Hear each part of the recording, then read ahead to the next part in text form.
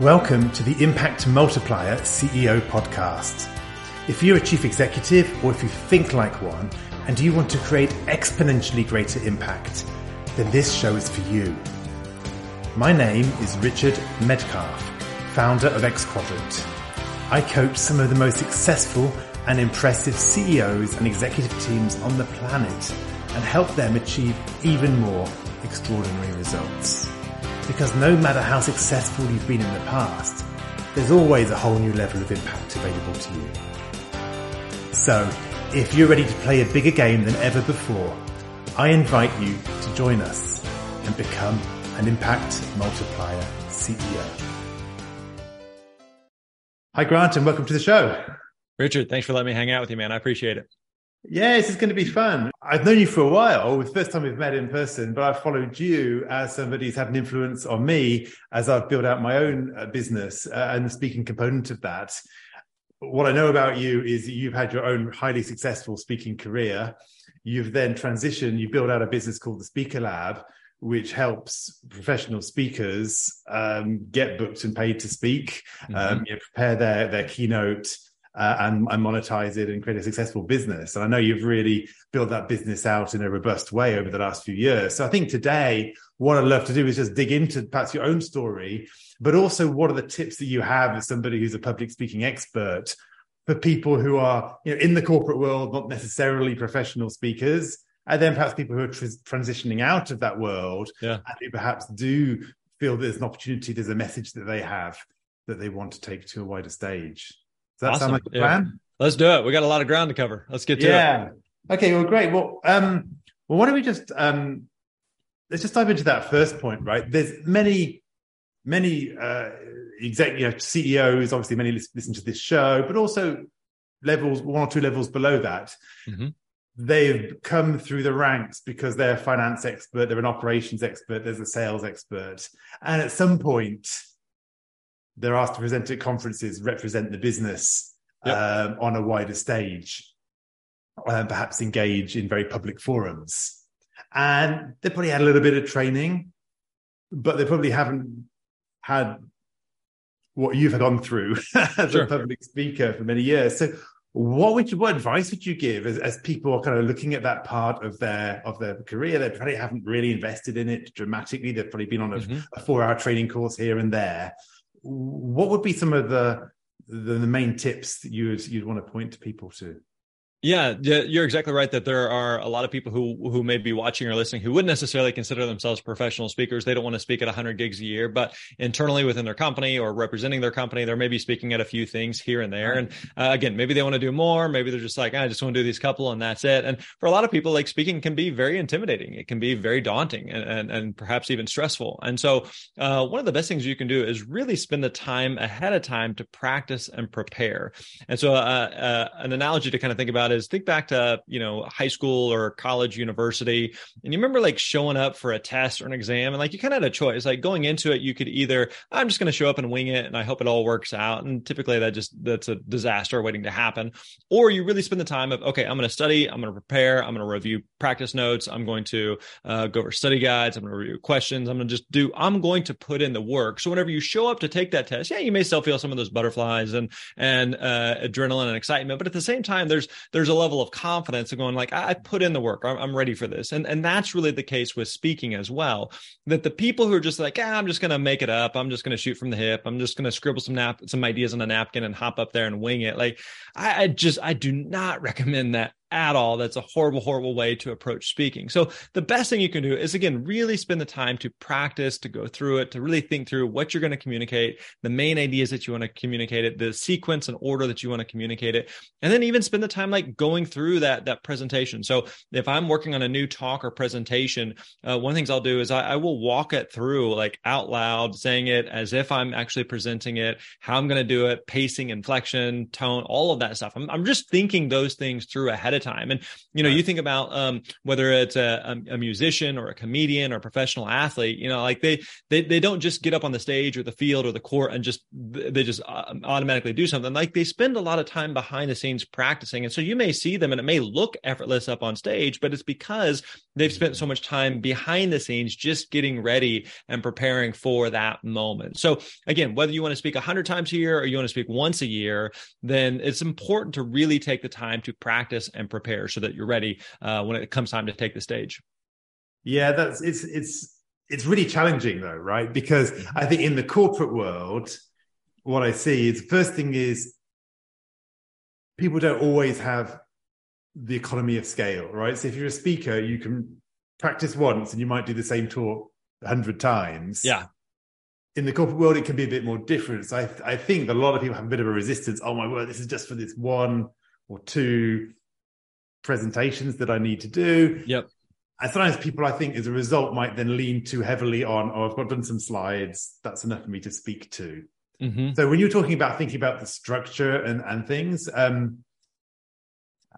first of all, are you thinking that in the context of people using slides or more in terms of just getting up to make their points free form? Yeah, well, I think I'll give you a couple thoughts here. Well, one, I think there's a real correlation between the amount of time that would be required to prep for something related to how high are the stakes of the presentation. Okay. So if you're doing, let's say just a little, you're doing a weekly internal presentation for your team or department of 10 people, it probably doesn't need to take much time. But let's say you're doing, a presentation for 10 people and it's the board of directors or some potential investors or people who are looking to you're looking to buy or merge, or they're looking to buy you, or like some like high stakes presentation. Like even if it's a small group of 10 people, like you probably want to increase the amount of prep that goes into it. I think it's also important to note that speaking again is one of those skills that people associate with credibility, with authority, with expertise. It doesn't necessarily mean that you have to be overly polished and charismatic or anything like that. But the more like that you are prepared, the more articulate you are, the more likely people are going to take you seriously. Like there's a real correlation there. So it's definitely something to consider. Now, as it relates to like slides, I'll kind of give you my overarching thoughts on slides. I kind of have a love-hate relationship with slides. I think slides can be effective. But one of the things I always would encourage speakers is that slides should be an enhancement, not a replacement for your talk. Let me say that again. Slides should be an enhancement, not a replacement for your talk. So here's kind of a litmus test. Let's say that 5 minutes before you're supposed to go on stage, you're supposed to speak, the projector breaks, your computer doesn't work, technology just does not cooperate, which is going to happen sometimes. If that happens, is your talk still ready? Are you as a speaker still ready? I remember I was at a conference one time and the speaker was having some trouble with the slides. I think we were just like in a workshop or breakout, and the speaker was having some trouble, and they basically said like, hey, I can't give my talk if my slides don't work. I was like, well, then you shouldn't be up here in the first place, right? So the talk should stand on its own. And if you add slides, it should just enhance the talk, but it shouldn't be a replacement for the talk. So personally, I like kind of a pet peeve of mine, and I think for a lot of the audience members, is when a speaker kind of uses slides as cue cards, or they use it as a script. And I'm just going to put up a bunch of words and I'm just going to read from that. Now, if you're going to, again, don't hear what I'm not saying. Like slides can be really, really effective. Slides can be really powerful. If I'm telling you about, this, let me give you an example. There was a friend of mine who's a speaker, and she was talking about when her daughter was born, and her daughter was born very, very prematurely, was a tiny little baby, had all these like monitors and wires and stuff hooked up to this little child. And so she's describing this. Well, then she shows a picture of that. And it's, it's a little tiny baby just in the palm of her hand, and all these different, again, wires and cords and cables and monitors hooked up. And it's like, the picture is really, really powerful, right? And I mean, she can explain that and describe it, but the picture is going to be able to communicate way more than what she could verbally. So again, all that to say, like slides can be really, really, really effective, but the negative connotation is that so many speakers just use them poorly that they can be a detriment. So if you're going to use them, make sure that you're using them as an enhancement, not as a replacement for your talk. Yeah. It's a great point. The thing that really struck me was your point earlier on around the preparation time being related to the stakes. Mm-hmm. And one of the things I try to help my clients focus on is, where are these upcoming moments of truth, right? And those are the ones you really need to nail. And I think that's really your point here, because very often I might get called in, for example, by a CEO to work with somebody in their team, and often one of the key issues is they're not somehow being credible in key discussions, perhaps with investors or with the board. Mm-hmm. And often it's because the competency is all there. They probably even can present when they put their mind to it, but they haven't, if you like, over-indexed on that moment of truth to say, that's where I need to nail it. Mm-hmm. And actually, probably they probably say they haven't got the time, but of course, how many pointless meetings and emails have they been dealing with in the last week, where they could have actually carved out that time and really crafted the presentation? Yeah. And let me give you another example. So if you were to ask me right now, like, Grant, tell me about whenever you proposed to your wife. Like, I could tell you that story right there. I was there. I lived it. But if you gave me 30, that's but if you gave me like 30 minutes to really like sit down and think about it, and just think about all the different details and nuance of it. Like, what was the weather like, and where were we, and what did I say? What did she say? What did we talk? What led up to that moment? And, what was our relationship like at that time? And all right, after what did I say to her? Where, who did we call afterwards? Who are the first people that we contacted? Where did we go next? What was did she cry? Did I cry? Just thinking through all the nuance and detail. And if you gave me a minute to literally like ponder that, and then I came back and presented it, it's probably going to be a better story. Mm-hmm. So the default oftentimes, and I think this is just because we're busy / lazy, is just like, I'll just tell that story. I was there. I can wing it and probably come up with a decent story. But again, if you really take the time to think about it and all the nuance and detail of it, again, you're going to be able to craft and communicate a much, much better story. Yeah. One of the things I like to say to clients I work with is, you can't move others unless you moved yourself. Sure. And so sometimes I think, especially in the business context, people can shy away from getting to that place where it's a little bit edgy emotionally, and they actually bring that. But of course, when you do it, it lights everything up. It brings everything to life. Everybody leans in and engages. I think sometimes in the corporate context, people can be boring, basically. One thing I remind speakers of all the time is that as a speaker, you are a human talking to a collection of other humans. Therefore, act like a human. Like, we've all been in audiences before, or we've seen speakers where it's almost robotic and it's almost formulaic, and they are like, you can just tell they are so deep in their own head. And I have to say it just like this, and then I take 5 steps over here, and then I move my hand like that, and it's just like, it's like overly polished and overly scripted. And it's like, that's not a human, that's a robot. Like, so as a human talking to a collection of other humans, like, act like a human, like, because at the end of the day, like, you're also, the more relatable you are, the easier it is to connect with an audience and to build that rapport and that relationship where they're going to be a lot more likely to engage with you, to listen to you, and pay attention to what you're bringing to the audience. Yeah, fascinating. Let's change gears a little bit, Grant. I know you're a CEO in your own right? You build a successful business. You have a team, and you've done something, I think, especially in the online world, which is really quite unique as far as I've seen it, which you've really built out quite a sizable organization around really a core set of products around helping public speakers kind of go to market. Tell me a bit about how you made that evolution from a solopreneur, if you like, to really building out a genuine organization. What was that path like for you? Yeah. So if we go back in time for a little bit, I was speaking full time for close to a decade, and I was doing about 60, 70 paid speaking gigs a year all over primarily the US. And I loved it. I had an absolute blast. But I remember a friend telling me one time, like, speaking is a high paying manual labor job.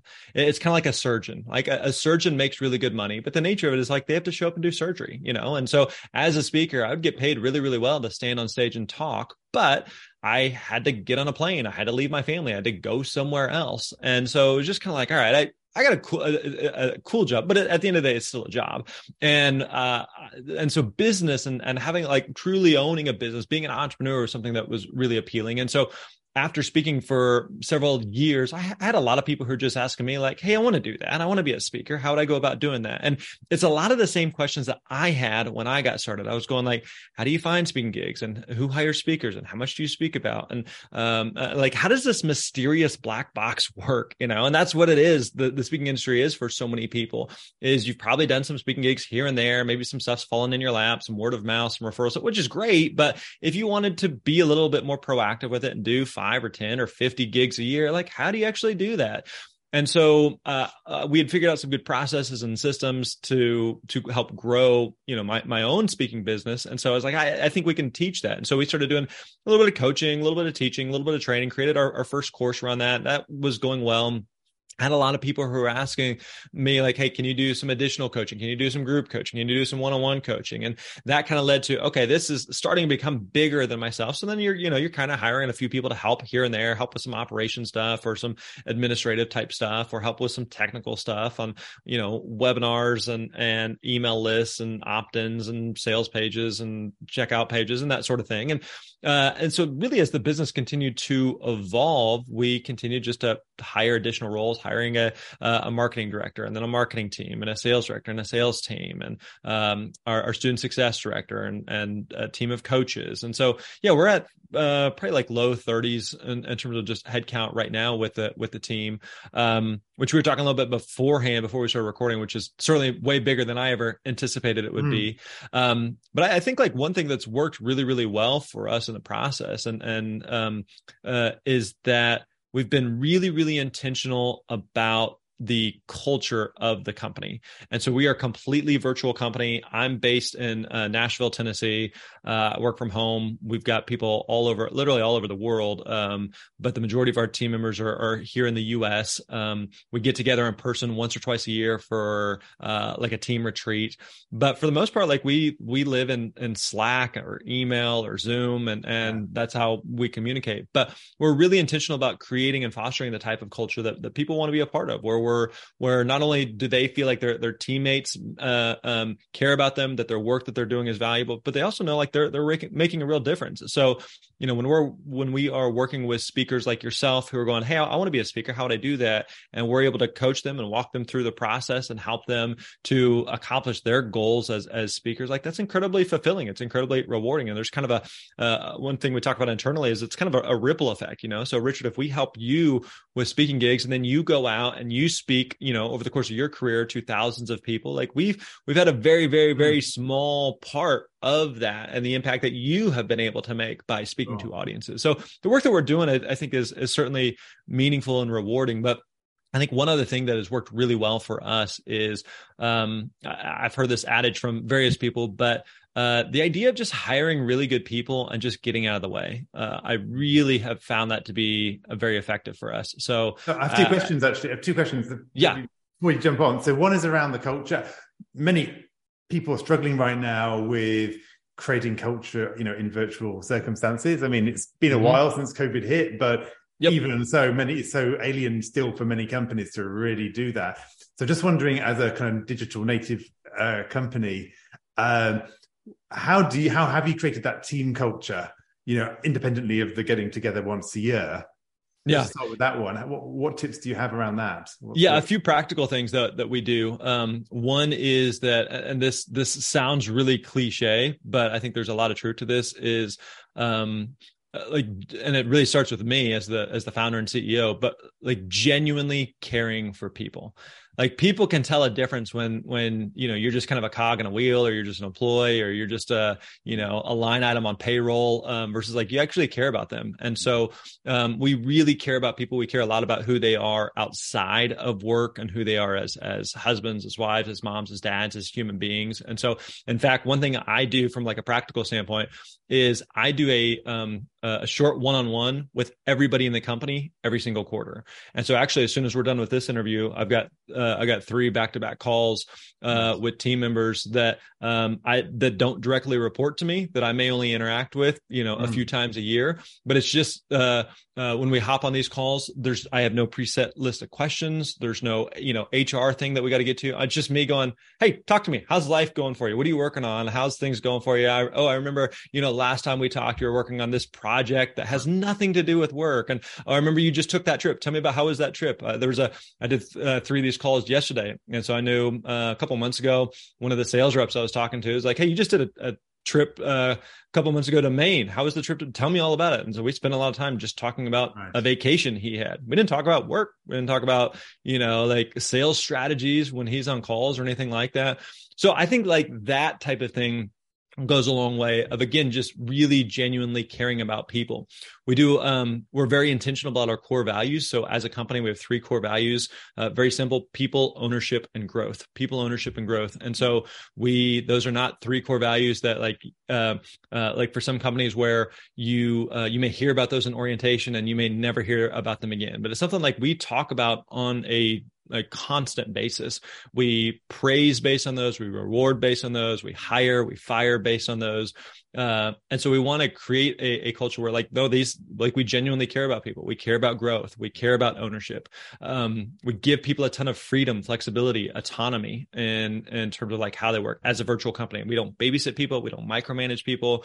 We, create a good, healthy sandbox and company, and kind of, hey, here's what we want to accomplish. And then it's up to you to figure out like what's the best possible way to accomplish that, and when you want to do that, and where you want to do that, and what makes sense for you. So those are a few things like I think off the top of my head that we've done well. I think also just one other thing I'd say is I think we have a real intentionality about culture. I think for some companies, like culture is just kind of a byproduct or an afterthought or kind of a secondary thing. And because culture is one of those things that's kind of an intangible that it can be hard to measure. It can be hard to quantify, and it can be hard to determine if a company has a healthy culture or not. Because maybe sometimes things seem good, but beneath the surface, there's, you kind of pull back the curtain or pull back a couple layers, and it's very unhealthy.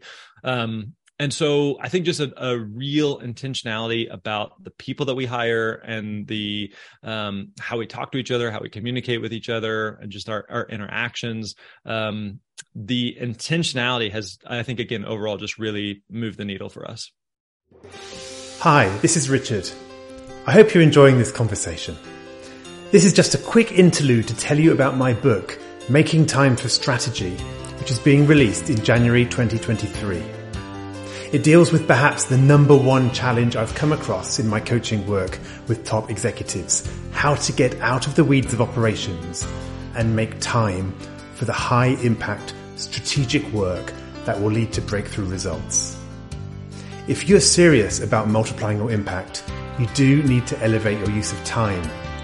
So I highly recommend that you head over to makingtimeforstrategy.com, where you can find out more about the book and download some free chapters.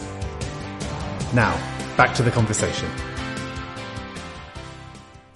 Yeah, tell me about the hiring process, because you were starting to move on to that, and there's a real link here. You talked about hiring great people. Yeah. Easier said than done, right? So totally. What have you learned about hiring people it sounds like you're really, really happy with the team you have. So what have you learned about that in the context? Yeah. And I think tying into the culture, I think culture is such a big part of hiring great people, because when you have a great company, then it starts to attract great people. And I'll give you some examples here. So one thing we talk about a lot internally, and this is a real focus of mine on a day-to-day basis as the CEO, is we all understand, everybody watching, listening, like we all understand it's hard to hire great people. It's hard to retain. It's hard to attract great people.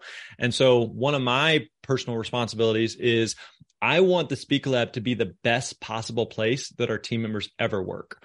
And the reason is, that because it's hard to attract and find those great people, when you have great people, I always tell people, like, I want to make it really hard for you to leave, not in a manipulative way, but I don't want someone to ever feel like the grass is greener somewhere else. Right.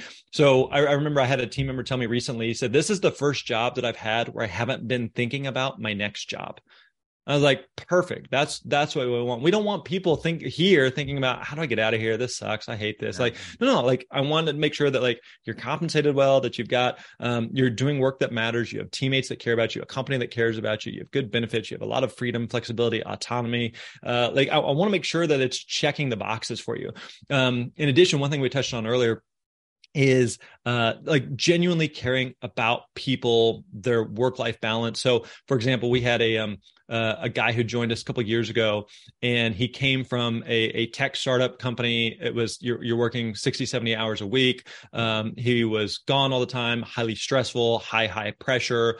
And he had been working with us for a few months, and he came to me and he said, "Hey, my wife told me I'm never allowed to leave this company." And I was like, why is that? And he said, because she said, like, my stress is lower. I'm a better husband. I'm a more present father. I'm just like, I'm a different person because I'm working here. So when to me, that's a huge win when spouses, kids, significant others are like, my mom, my dad, my husband, my wife, my best friend, my whoever is like, they're a better person because they're working at the Speaker Lab, right? I just want to say down at this point, Grant, because this is such a great point. I'm thinking about how many CEOs and senior leaders can truly say that about the culture they created in their team. And so I just want to put it as a challenge for anyone listening. Have a think about that. Like, is that a bar which you can truly say that you are aiming towards, or you've hit? Or are you actually in that transactional scarcity mindset where you've just got to run after the quarterly goal? Because for me, this is the Impact Multiplier podcast, and I like to say, impact is three things. It's purpose, which is your impact on the planet, on the bigger picture, on your customers, whatever it is. You've got your profit, right? But that's fuel for the destination. And then you've got your people. And those are the three areas where you can create impact. And actually the profit is serving the other two in many ways. Yeah, because if we get the people part right, we get the culture part right, like the profit, the bottom line is going to take care of itself, which has been the case. Like we looked at the other day, we have had 19 straight quarters of revenue and profit growth. 19 straight quarters, right? And so that's, you can do the math, like that's through the pandemic and everything. We were looking the other day, we've had, I think it's been 17 months since we lost a team member. 17 months. Like people just don't leave, right? So when you have that type of culture, then it does a few things. One, when someone comes in, they immediately feel like there's something different here. I want to be a part of this, right? It also causes, when we start looking for a role, that people start recruiting and referring friends. And like, if you're hiring A players, they hang with other A players. They want to attract other A players. So we had a sales rep we'd hired a couple months ago.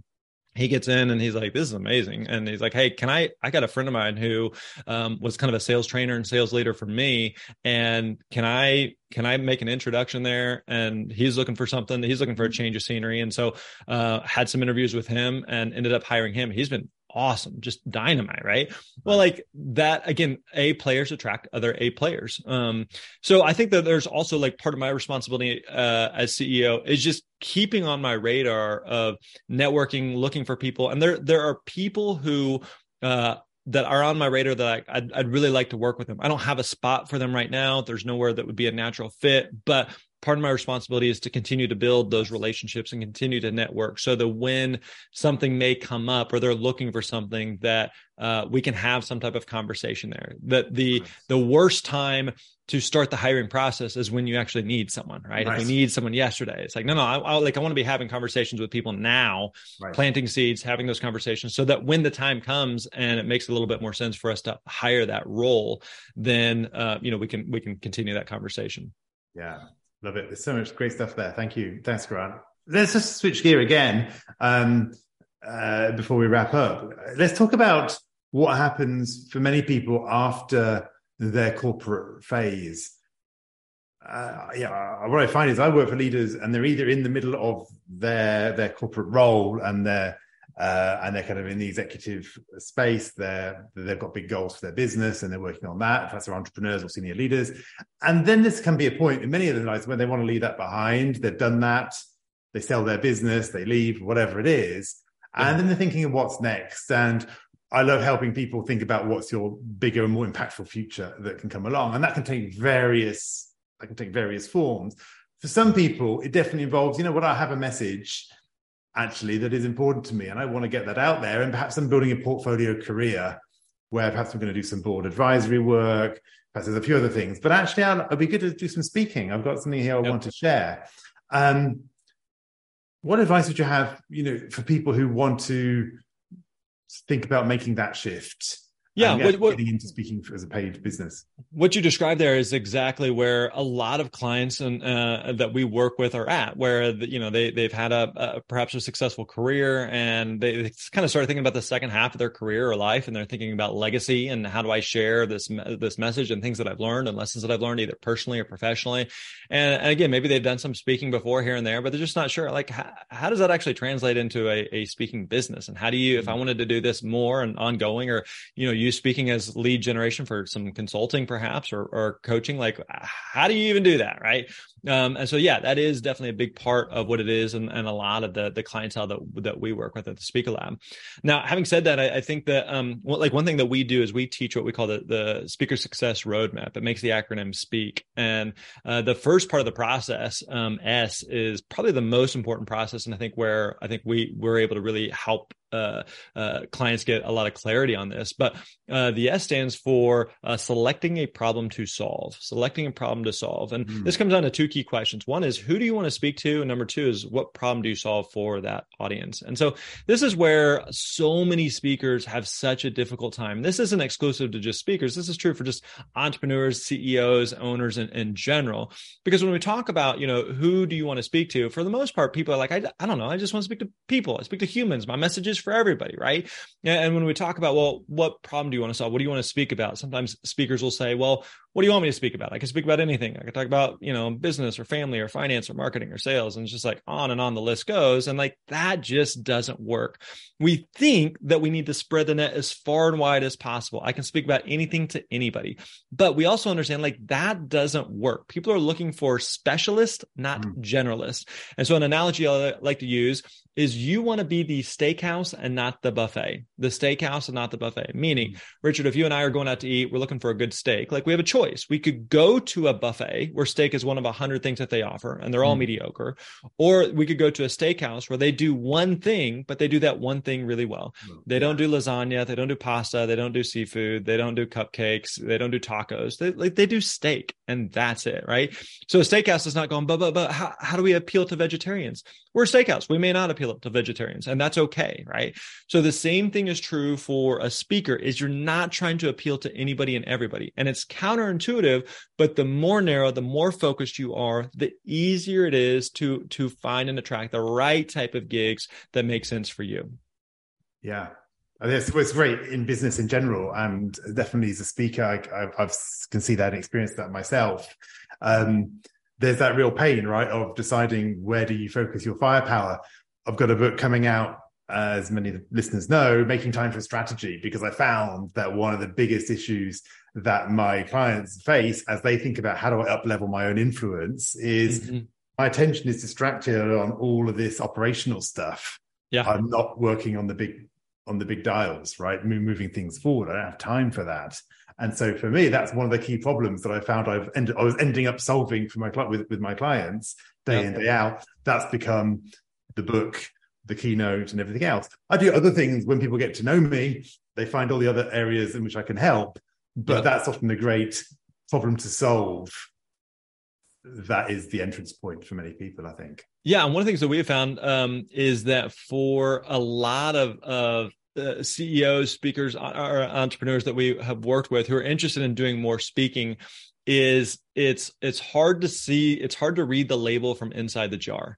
It's hard to read the label from inside the jar, because we look at all these different things that we're interested in or have some experience with or passionate about or some knowledge on or interested in perhaps speaking on. And so it's helpful. Like, I think one of the best things we can do within the Speaker Lab, and Richard, you can probably attest to this, as I know you've been a client in the past, is working with coaches who can help kind of clear out the fog and like, okay, let's narrow this down. And it's all just for you. It's kind of just a hodgepodge, but we're able to like kind of work with you to help. Okay, we got all these different puzzle pieces. How do we turn this into something and take shape here? The other thing I'd remind speakers of is like speaking is an iterative process, meaning, initially, like we're making an educated guess of, I think this is what people are looking for. I think this is what the market will resonate with. And I think this aligns with my experience and my connections, my contacts, that sort of thing. But like, let's create version 1.0 and get started here. And then we can pivot and course correct. Most speakers speak on a variety of different things over the course of their career. They may pivot to different audiences, but it's you're not going to get anywhere if you don't at least take that initial step. And so we always talk about how it's much easier to steer a car in motion than it is to steer a car in park. And so we want to say, hey, let's help you kind of like narrow down, crystallize who you speak to, what problem you solve, and then let's get going. And if we need to pivot or course correct, that's fine, but let's at least get the process happening. Yeah, get going first. Hey, guys, it's been a great conversation. A couple of quick fire questions before we wrap up. The first one is, what's a favorite quote? What's something which you perhaps bore your team with by repeating to them on a regular basis, or which has influenced you deeply? Yeah, a quote I use all the time that really ties into some of the stuff we were talking about earlier as it relates to culture is that who you are is more important than what you do.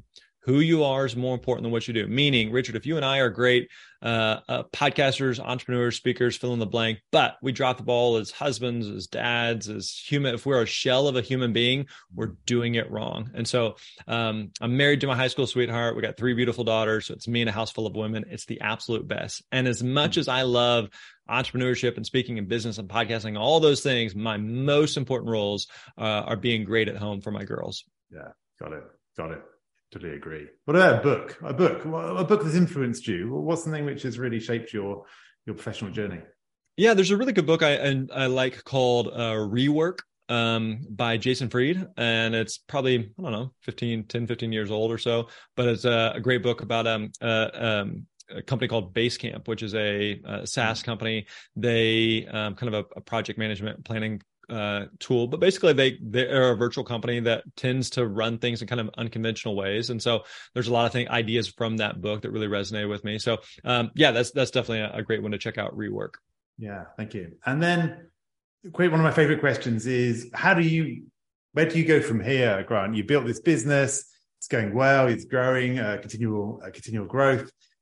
What will you need to do differently yourself to multiply your impact in the future? Yeah, that's a really good question. We were talking a little bit about this earlier, that the Speaker Lab is certainly much bigger than I had anticipated. And so part of my responsibility is to continue to think about what's on the horizon and what's in the future. There's a lot of opportunities where we can continue to serve and support speakers in new ways and better ways. There's no shortage of people who are interested in speaking, but in order for us to continue to grow, like I have to continue to level up as a leader, and I have to continue to get better at leading people, leading teams, recruiting, attracting great talent, continue to protect our culture, to continue to say no to good opportunities. There's no shortage of things that any CEO could be doing. So continue to just say no to good opportunities and good things. Just say no, like this is what we do. We're a steakhouse and we're really good at that. And I love tacos, but we don't serve tacos. We're a steakhouse. And so continuing to stay focused there is a big part of my responsibility in the future. Yeah, I love it. The steakhouse analogy is such a great one, because it does really say, for every yes, there's no's that go with it, and we have to really know on that. If people want to get in touch with you or with the business, how do they do that? Yeah, everything we do is over at the Speaker Lab, thespeakerlab.com. If you're listening to this podcast, you probably listen to other podcasts.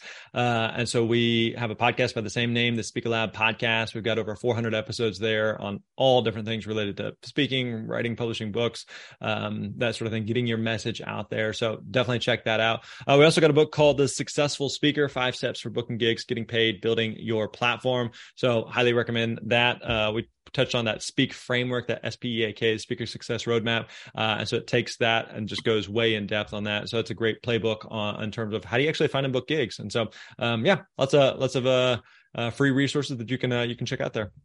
Yeah, well, hey Grant, it's been a great conversation. As I said, I've been through some of your quite a bit of your programs, your courses, and been really impressed at the way you've put things together to really give clients a great experience. And the focus that does lead to results. So, and I think the insights today, around around focus, essentially focus is a bit of a theme, right? And focus in your preparation, focus around values and culture, and hiring, in the business, and then focus as a speaker in terms of what do you stand for? What are the problems you solve?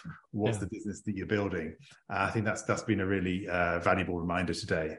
So thank you for that, and stay in touch. Thanks, Richard. Appreciate it. Take care. Bye-bye. I hope you enjoyed this conversation. Now let's talk about you. When you're in top leadership, when you're in the biggest role of your career, who supports you at a deep level as you lead others? Who helps you multiply your impact and get to the next level? If you're ready to learn more about our content, our coaching, and our community, then visit us at xquadrant.com.